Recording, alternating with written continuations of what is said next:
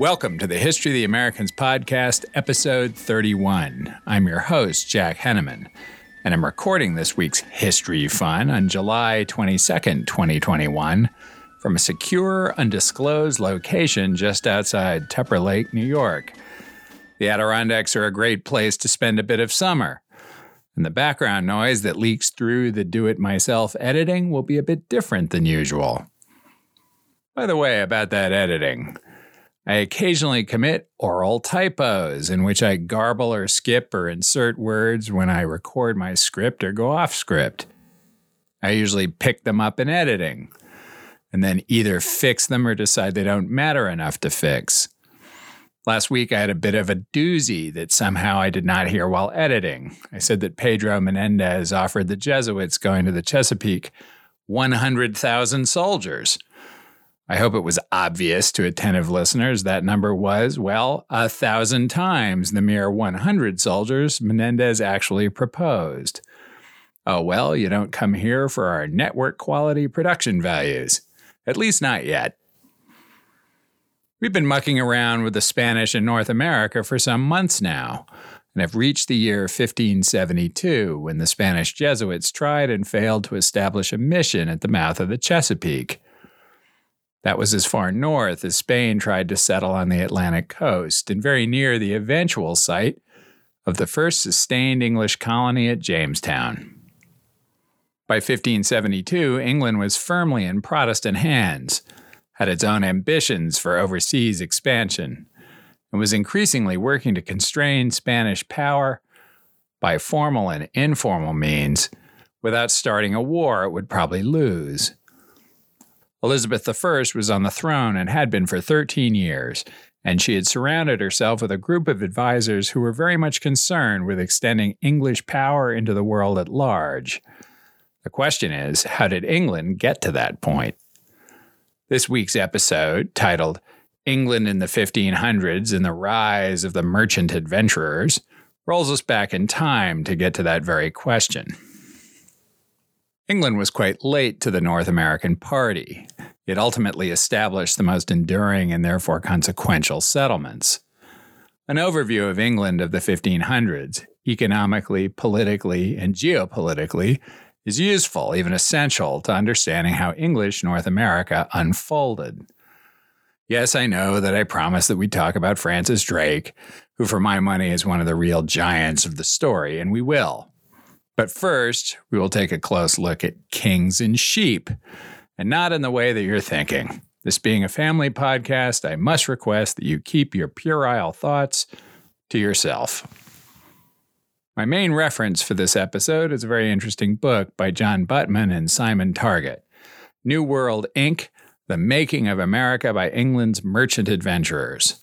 It is excellent. And if you like the intersection of business and history, as I very much do, you will find it a bracing read. I'll put a link in the show notes so you can check it out yourself, and so that Buttman and Targett cut me some slack over my fair use excerpts. To do this right, we have to go all the way back to the 1490s. No worries, we'll regain the lost ground in just a few minutes. Those of you who have listened to our episodes on Columbus, or who already know a lot about Columbus, will recall that he shopped his proposed venture all over Europe, looking for some king somewhere to fund his venture. While Isabella of Castile kept Columbus both warm and on ice, the future discoverer sent his mapmaker brother Bartholomew to pitch Henry VII, King of England. Henry turned him down for reasons lost to time, but when Columbus hit pay dirt, both figuratively and literally, Henry found himself his own Italian navigator, John Cabot, and in 1497 dispatched him to look for a northwest passage to Asia. Cabot found Newfoundland and claimed it for England. Henry VII authorized a second mission from which Cabot did not return, and then began a long hiatus in English exploration. When Henry VII died in 1509, his son, Henry VIII, showed no real interest in exploration per se. Henry VIII's principal foreign policy concerns were the recovery of lost English territories in France, in the futile pursuit of which he exhausted England's treasury. Henry would reign until his death in 1547. His sickly 9-year-old son, Edward VI, succeeded him, and England was ruled by a regency council. When Edward died at age 15, Henry's fanatically Catholic daughter, Mary Tudor, now Mary I, took over in 1553. She would reign only 5 years, but they were tumultuous. Mary married the Crown Prince of Spain, the man who would become Philip II, and burned hundreds of English Protestants at the stake. In late 1558, Bloody Mary would die unexpectedly, and her brilliant half-sister Elizabeth I became queen. She would rule beyond the turn of the next century. If it weren't for Elizabeth, the English might never have colonized North America. Or maybe they would have. I suppose that depends on whether you think economic and geopolitical interests determine history, or whether you subscribe to the view that it is great men, by which we include great women, who do. Without deciding that ancient question, in a near future episode, we're going to spend some time with Elizabeth, because she was critical to the English project in North America. So what about these sheep? By the mid-1500s, there were 11 million sheep in England, compared to a human population of 3 million or less. They grazed everywhere, roaming from village common to manor land to small leaseholds and back again. The wet and cool climate of England grows grass like nobody's business, and sheep love grass. Under those ideal conditions, the sheep of England grew a fine yet dense wool that could be manufactured into spectacularly useful cloth. English merchants, eventually protected under a royal monopoly and consolidated under the Company of Merchant Adventurers. These are different than the merchant adventurers mentioned in the title of this episode. Had been exporting raw wool and then cloth for more than 300 years, trading it for all the necessities and luxuries that the nearby city of Antwerp had to offer. Antwerp was said to gather as many as 3,000 merchant vessels in its port at a given time, from all over the world. It was the most important trading city in Europe. It wanted English woolen cloth. Those sheep grazing all over England were at the top of a supply chain that formed the backbone of English prosperity. Many of England's wealthiest families built their fortune in the woolen cloth game. As is always true, economies and markets change. In the first half of the 1500s, several big influences combined to weaken the English economy and threaten the financial well-being of its prosperous merchants. As the kingdom's finances suffered, the crown itself followed a confusing path of succession, and the country flipped between Protestant and Catholic at a time when getting that wrong meant eternal damnation. The signs of economic weakness and social unrest were everywhere, even if they were not well understood. In 1549, a young English intellectual, Sir Thomas Smith, left his position with the boy king Edward's Privy Council and repaired to Eton College, then is now one of England's great boarding schools. Public schools to them, curiously enough.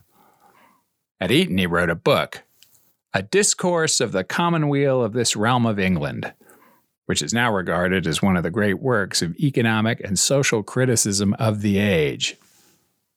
At age 35, Smith had kept his eyes open. He saw the endemic and growing poverty that others in his class did not. He identified two principal causes. The first was inflation, which had driven consumer prices up by 50% in the last 40 years. This Smith blamed on Henry VIII, who spent down the treasury and loaded it with debt to pay for endless foreign wars and his own extravagant lifestyle. When Henry could no longer tax, borrow, or sell off confiscated monastic lands to pay for everything, he resorted to the printing money of his day. Henry debased the currency by cutting the precious metal and coins he issued. Since each new coin at any given denomination was worth less in silver or gold than previously, anyone who sold anything demanded more coins, driving up nominal prices. Inflation impoverished everybody who could not command higher prices, especially the people who sold only their own labor. The other change was the growing practice of land enclosure. Let's turn to Buttman and Target's description. England's open lands, the island was a rural patchwork of vast fields and manorial estates, had long done double duty. Generally, arable land was tilled by one owner or tenant, but after the harvest or during an off-season, it was available to everyone and was typically employed for the grazing of sheep. For landowners who sought relief from the damaging effects of inflation, the temptation was to convert some or all of their arable land into pasture for their own animals to graze exclusively. This involved enclosing their fields with wooden fences, rows of stones, and mounds of earth, or hedges, and thereby removing them from common use. Such enclosure made good economic sense for the landowners. Wool for cloth was in high demand, and the cost of grazing sheep was considerably less than the cost of growing grain. Thomas Tusser, an old Etonian Norfolk farmer, reckoned that enclosure made land 3 times more profitable than when it was made available to everyone. But the effects on local communities could be disastrous. Smith noted that a plot of land that once employed 100 or 200 people would, after enclosure, serve only the owner and a few shepherds. Without employment, or even land to grow food or graze small flocks, entire villages were abandoned. In the summer of 1549, as Smith was writing his book, an anti-enclosure rebellion rose up in Norfolk. A mob had gathered to protest enclosure among the local landowners. One of them, a fairly small freeholder named Robert Kett, agreed with the rebels and stepped up to lead them. A small handful of men turned into an army of not very peaceful protesters, perhaps 20,000 at its peak, ranging across Norfolk, destroying hedges and fences and ransacking villages as they went. They seized the county seat of Norwich, grabbed the local gentry to hold as hostages in the woods, and drew up a petition of 22 grievances to be presented to King Edward. Their demands included an end to land enclosure, a laundry list of other reforms including rent regulation, revisions to fishing rights, the duties of priests, and so forth. They said that despite their grievances, they were loyal subjects of the king, and their only goal was justice. Professions of loyalty notwithstanding, the Regency and the Privy Council regarded Kett's rebellion as a huge threat to the peace of the nation, and, no doubt, their own class interests. They sent in royal soldiers to quash the rebellion and bring its leaders to justice. Kett's men successfully repelled the first overconfident attempt, so the Regency sent in Sir John Dudley, an accomplished veteran of Henry's wars in France and now Lord Admiral, responsible for England's navy. Dudley marched a huge force, including 6,000 men-at-arms and 1,500 cavalry, to Norfolk. There he sent emissaries to Kett and offered leniency if the rebels would surrender. Kett flipped Dudley, the figurative bird, and the fight was on. Dudley's men cut the rebels down like wheat in a field, killing 3,500 in a single day.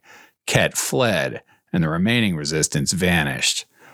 The next day, Dudley rounded up most of the leaders and hung them. Kett was caught eventually, and after the usual stint in the Tower of London, was executed in December 1549. Edward's regency was now in crisis, having lost the support of the landed gentry. Dudley, the hero who put down Kett's rebellion, took over as Lord President. Now back to Butman and Target. Dudley's tasks were nothing less than to restore confidence in Edward's reign, rescue England from economic calamity, and resolve the damaging social divisions that were being exposed by land enclosure. His job was made immeasurably harder with an abrupt and seemingly catastrophic collapse in foreign demand for woolen cloth. In 1550, as he took over as Lord President, the cloth trade was buoyant, and total exports numbered 132,767 cloths. Love the detail there. As lengths of fabric were called. But in 1551, this slumped to 112,710 cloths, falling to 84,968 cloths the following year. At a time when the monarchy was already heavily in debt, The decline in demand seemed to rule out any hope that royal loans could be paid back with customs revenue from the cloth trade. That is, by the way, why we know exactly the number of cloths, because each one was taxed. The situation was made worse by another development. In 1549, Antwerp collapsed as a center for Europe's spice trade. For 50 years, Portuguese merchants had traded spices in the Flemish port. But now the King of Portugal, John III, had decided that with sufficient silver pouring into Lisbon from Spanish silver mines in America, he did not need to trade in Antwerp. This disruption left English merchants facing a double hit: the decline of their export business in cloth, and the loss of their import business in spices and associated luxuries from Asia. To deal with all of this, Dudley rounded up an extraordinary group of accomplished and almost impossibly young men to advise him. These included the important merchant Thomas Gresham, age 34, the alleged author of Gresham's Law, that bad money drives out the good, something he'd know a little about, given Henry's debasement of the currency. Thomas Smith, age 39, author of the aforementioned treatise on England's social and economic condition, and the brilliant mathematician and scientist John Dee, age 25, who would go on to become a forceful advocate for English exploration and would coin the term British Empire. Finally, Dudley's Secretary of State, William Cecil, age 32, who had been tutored by Thomas Smith at Cambridge, turned out to be an extraordinarily able administrator and deft politician, and would in the end exert tremendous influence on the expansion of England beyond its borders. Dudley and his team confronted the crisis of the early 1550s with some specific reforms, including reform of the coinage and calculated protectionism that increased the profitability of the waning woolen and cloth business. Things improved a little, but not enough. Now, in 1516, Sir Thomas More had published a speculative novel in Latin with the title Utopia, a neologism, that would be a made-up word, combining the Greek words for no and place. The novel revolves around a character named Raphael Hythlodius, or something like that, who in Utopia's backstory had traveled with Amerigo Vespucci, the Florentine explorer who sailed the coast of South America shortly after Columbus, and after whom we named the two continents of the Western Hemisphere. Raphael lives for 5 years on an imaginary New World island called Utopia, which is essentially a foil for a lengthy discussion about the poor state of affairs in England, which More portrays as dystopian. More's Utopia is the first imagined socialist paradise, with lots of collective ownership and equality, and some slavery. Per Buttman and Target, More was the first Englishman to envision, in print at least, the enormous potential that the New World had for remaking society. Well, in 1551, the crafty William Cecil arranged for Utopia to be translated into English, and prominently attached his name. The publication of the English translation seems to have been intended to inspire the learned English elites as they debated how to solve England's many problems. They became broadly interested in exploration for the first time since John Cabot had failed to come back from his second voyage 50 years before. At the same time, the merchant class had concluded that the long-term viability of their cloth industry depended on finding big new markets outside of Europe. There was only one known option, known as Cathay to the English of the 16th century. We call it China. It is almost impossible to overstate the economic power of China in the 16th century. By 1500, it accounted for 25% of global economic output, and it was the source of luxury goods in high demand at every point west. Chinese products reach England and other Western European countries through a tortuous network of trade routes. At that time, Arab Muslim traders had a virtual monopoly on trade with the Far East, and the Venetians monopolized trade with the Arabs. By the time spices or silk or porcelain reached England, they had been marked up 10 times or more. Long-standing and attentive listeners will recall that Portugal and Spain began their age of exploration to break the Muslim stranglehold on trade with Asia. Portugal sought and achieved a route around Africa, and Spain invested in Columbus, who proposed to travel west to Japan and China. Both eventually succeeded, with Spain capturing the vast wealth of the New World along the way. None of this helped England, though, whose merchants now confronted an Iberian monopoly instead of an Arab. The English needed their own route to China. John Dudley knew who to call. He sent for one of Europe's greatest seafaring experts, Sebastian Cabot, son of John Cabot.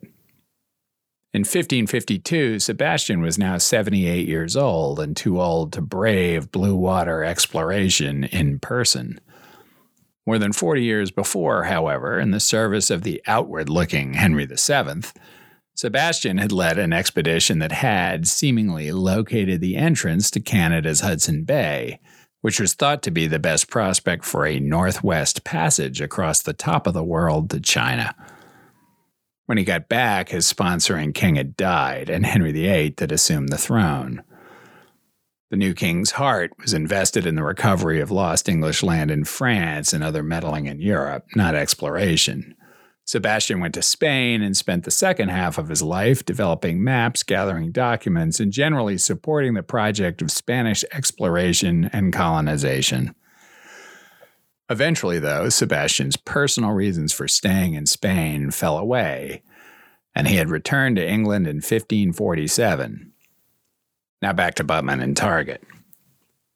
Sometime in late 1552, a group of merchants, courtiers, and intellectuals, in consultation with Sebastian Cabot, drew up plans for a new commercial venture and gave it a rather glorious name: the Mystery Company and Fellowship of Merchant Adventurers for the Discovery of Regions, Dominions, Islands, and Places Unknown. Its purpose was to enable them to lay their heads together and give their judgments and to provide things requisite and profitable for the venture. The mystery, i.e. at the end rather than y, was hardly the first English company. Many of London's medieval guilds, which were associations of merchants who came together to protect and promote their particular trade, had gradually evolved into livery companies. These enjoyed significant privileges granted by the crown, and, as their name suggests, they were distinguished by, among other things, their ceremonial dress. The 12 richest of these companies, known as the Great 12 and led by the Worshipful Company of Mercers, were among the most powerful institutions in the country. Through their apprenticeship systems, they determined who could enter their trade. They set standards for quality. The goldsmiths, for example, operated from a hall where they stamped gold they deemed to be of good quality, hence the term hallmark. I find it amusing to think that a banal line of greeting cards and a tediously gloppy network on cable television get their names from a medieval English guild. Branding is older than we sometimes imagine. Back to Butman and Target.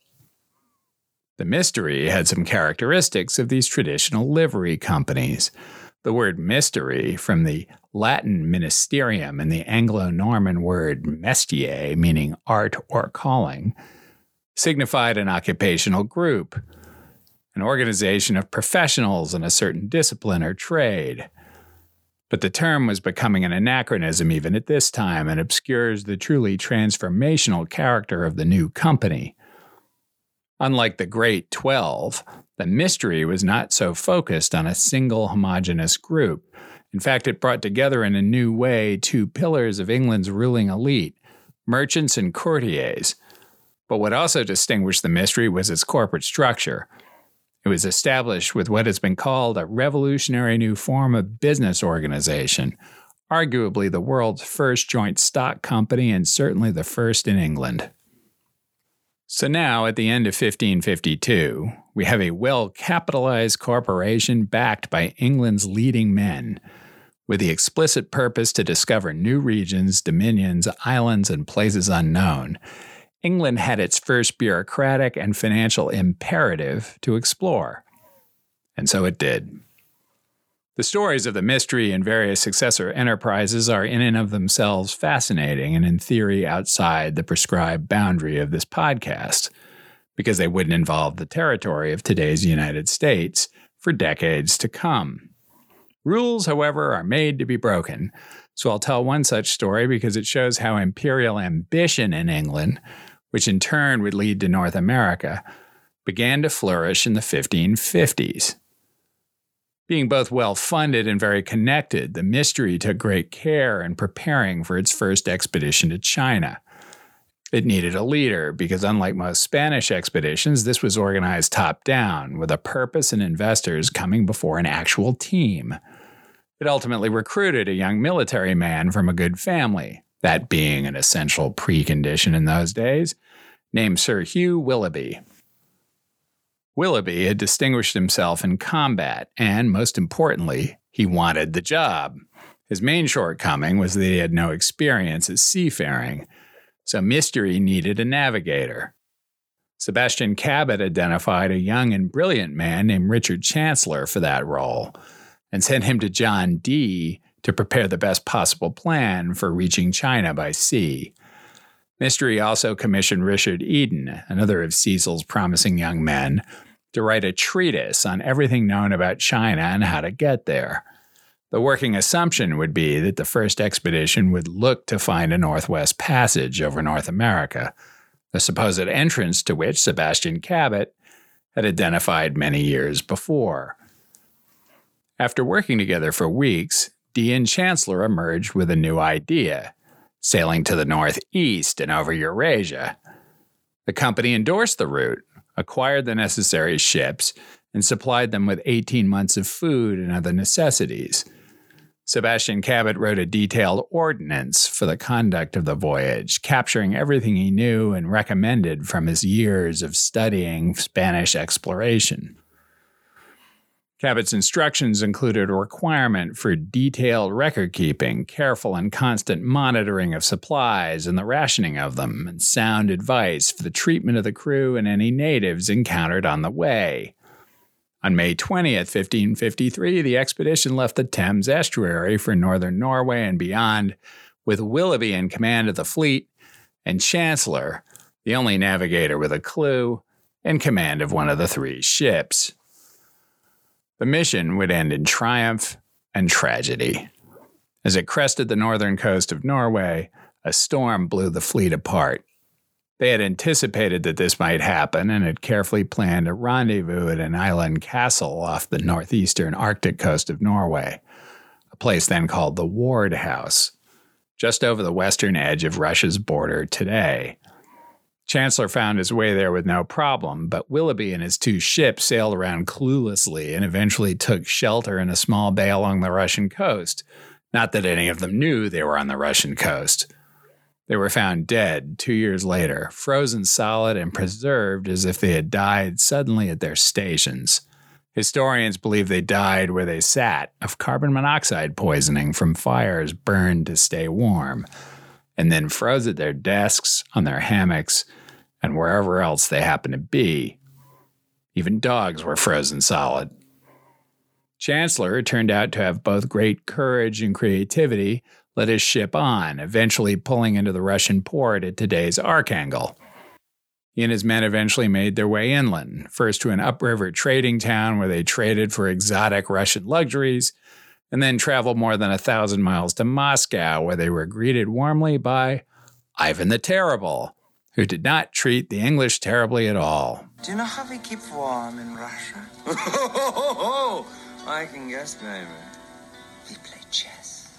I guessed wrong. This was the first official contact between the English and the Russians in 500 years, since before the Norman invasion of 1066 and all that. And no European country had sent a diplomat to Moscow in more than 30 years. Chancellor inked a trade deal with Ivan and pledged to return, putting England in the pole position with a vast country in the east that would have lots of great stuff to trade for warm woolen cloth, even if it wasn't China. Chancellor got back to England about a year after he had departed. He learned that Willoughby and ships had vanished. He also learned that Edward VI had died, that the fanatically Catholic Mary Tudor was on the throne, and that she was to marry Philip of Spain, soon to be Philip II. Mary had executed John Dudley for siding with the Protestants who tried to prevent her accession.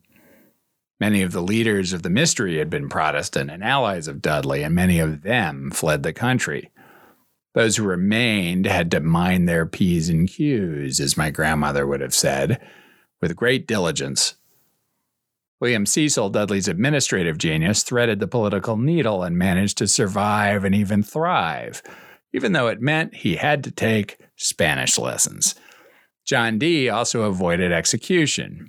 Both would go on to serve Mary Tudor's great successor, the Protestant Elizabeth I, who would become queen in late 1558. Chancellor's news and agreement with Ivan, however, was too important to ignore. Because of bureaucratic glitches, Dudley had failed to arrange for Edward VI to sign the Mystery's patent before he died. This meant that from the English perspective, the Mystery did not have the rights it thought it had. So its surviving investors went to Parliament and in early 1555 obtained, with Mary and Philip's blessing, a charter for a new company. The Company of Merchant Adventurers for the discovery of regions, dominions, islands, and places unknown. The word mystery, increasingly archaic even in 1555, was dropped. Sebastian Cabot was its honorary chairman for life. The new company commissioned a seal with a ship pointed toward the east, no doubt designed to assuage Philip of Spain's concerns that it might intrude on the Western Hemisphere. And it obtained a royal monopoly on trade with Russia. Mary and Philip even wrote a letter to Ivan, and not knowing a damn thing about Russian, had it translated into Greek, Polish, and Italian. Surely Ivan would have somebody in his court who knew one of those languages. Chancellor was put in charge of the next mission to Russia and left in 1555. The merchant adventurers, known informally as the Muscovy or Russia Company, had again planned meticulously and sent along various accomplished English merchants, including George Killingworth, who sported a thick blonde beard supposedly 5 feet 2 inches in length. Now back to Buttman and Target. Chancellor's delegation reached Moscow in early October 1555. Once again, the English were cordially received. The Tsar ensured that they were housed near the Kremlin and took the time to dine with them. When Killingworth stepped forward to drink a toast, his 5-foot beard fell across the Tsar's table. Intrigued, Ivan took the beard in his hand and displayed it to the man sitting with him, Macarius, the Metropolitan of Moscow, the leading figure in the Russian Orthodox Church, considered to be God's spiritual officer. Macarius, who himself possessed a fine beard, proclaimed that Killingworth was God's gift. Lest you doubt the possibility of a 5-foot beard, note that the longest on record exceeded 17 feet, as measured in 1927 on the corpse of Hans Nielsen Langseth, a Norwegian Iowan. Go Hawkeyes. Anyway, Killingworth and his beard would stay on in Moscow after Chancellor returned to England in the summer of 1556, with Russia's new ambassador as one of his passengers. The Muscovy Company would keep a permanent delegation in Moscow and grow in wealth and influence over the coming years, but not without one final tragedy. When Chancellor arrived at northeast Scotland later that year, a huge storm blew up and ripped his ship from its moorings. The ship went down with its immensely valuable cargo of furs and other Russian luxuries, and many of his men died. Chancellor heroically saved the life of the Russian ambassador at the cost of his own, and that made all the difference. The Muscovy Company had lost its profit on the expedition and its most important officer, but it had its monopoly, an office in Moscow, and an ambassador from Russia. England's great merchant empire was on its way. Only 2 years later, Mary would be dead, Philip would be gone, and Elizabeth I would be on the throne, with William Cecil and John Dee serving as her most trusted advisors. During the first 20 years of her reign, England would continue to push overseas while managing geopolitics and religious conflict in Europe. English imperialists would, with great effort, lock down their control of Ireland and learn a lot about colonization in the effort. In the mid-1570s, merchant investors would back an explorer named Martin Frobisher, who would make 2 attempts to find a northwest passage to China, sailing into Hudson's Bay and otherwise poking around northern Canada. He did not find it and could not have sailed it in any case, but neither did he prove that there wasn't one. Like the Spanish belief in a short route to the Pacific, perhaps at Pamlico Sound or up the Chesapeake, the English faith in a Northwest Passage did not die with Frobisher's failure. In the 1560s, as religious war was raging in France and as the Spanish were slaughtering French Protestants at Fort Caroline, and as the Muscovy Company investors were getting rich trading for Russian furs, a young man and devoted Protestant named Francis Drake from Tavistock in western England, just east of the Cornwall border, would sell the small coastal bark which he had inherited from an old man with no family to whom he had been apprenticed. He would join the crew of an old family friend, the notorious English pirate John Hawkins, and travel with him on illicit trading missions to the coast of Africa, the Caribbean, and the Spanish Main. We told the story of the most important of those missions in our episode 21, A Pirate's Tale, which you might go listen to if you haven't already. Francis Drake would go on to become the first person to claim territory in today's United States for England, the founder of piracy against the Spanish in the Caribbean, and England's greatest naval hero of the age. Thank you again for listening. This being a labor of love, your supported reviews on Apple and other podcast pages are very much appreciated. Please follow us on our Facebook page, the History of the Americans podcast. Subscribe in your podcast app. And tell all your friends on your social media platform of choice.